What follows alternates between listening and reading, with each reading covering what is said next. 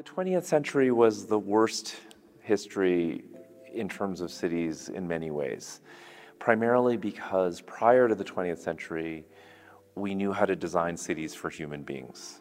It was in the 20th century, because of our fascination with the automobile, that we created cities not for people, but for cars. Now, in the beginning, cars offered a lot of promise, and cities had a lot of problems with mobility and sanitation and other things that cars helped to solve. But very quickly, cars became tools of segregation, of pollution, of congestion. And so now I think in the 21st century, we have to really transform our cities and look both backwards and forwards to find a way to make cities about people again. This is way more than green buildings. It is about being whole architects in the sense of, I'm so inspired by people like Norman Foster, like Bucky Fuller before him, who were able to say, we're not here only to design buildings and only to service projects, but there's a larger responsibility and a larger set of skills we have because we can think synthetically across scales, across technologies, across communities, to really conceive of new solutions. And I really think that's what the practice of architecture is about in the future, is that synthetic conceiving of new solutions across communities and technologies. I think we are going to become more relevant in the future if we do this. New technologies are always critical, but it's also very important to remember that they are tools. Technology works for humanity, not the other way around.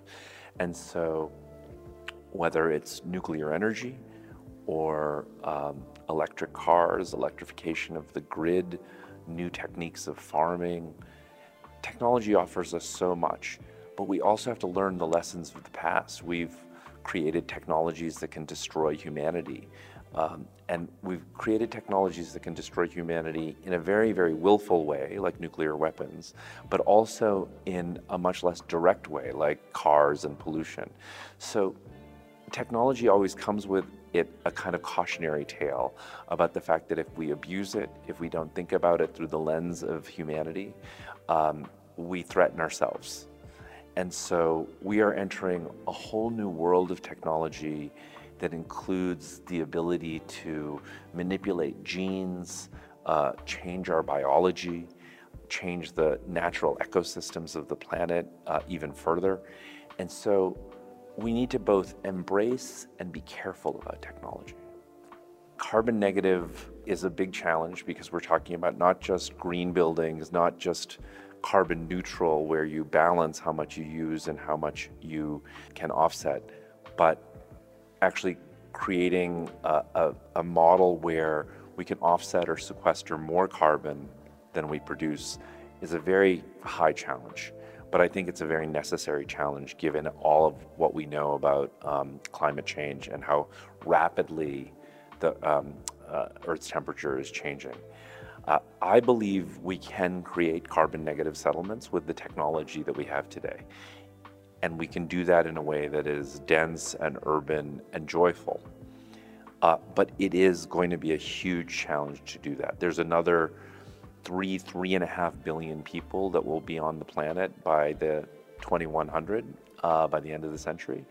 And so I think we can figure out a way to welcome those people and actually have their housing needs and their building needs be carbon negative, so it's part of the solution rather than part of the problem. I think young people have to remain activist, vigilant, and super smart, meaning that it is not just activism for activism's sake. It is not just protesting power.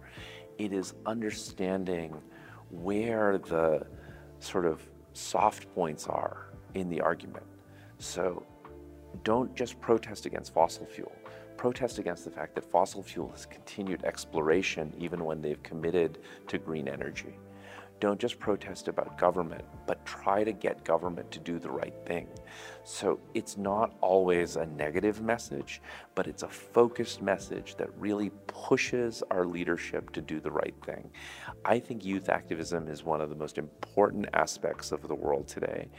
but it will only be taken seriously if it comes with this sense of intelligence about what is desired and where the kind of critical kind of levers and buttons are around the world that can help us advance the issues we need to advance.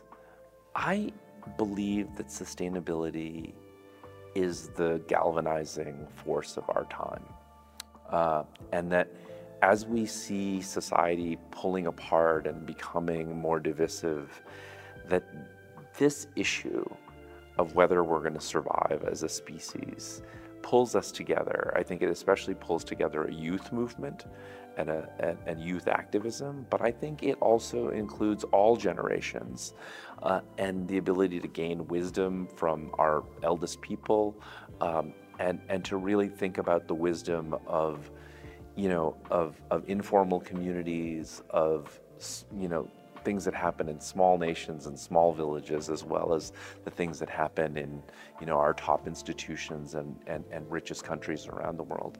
And then it has a chance to pull us all together. And it's going to require that. We are not going to solve this problem without pulling together.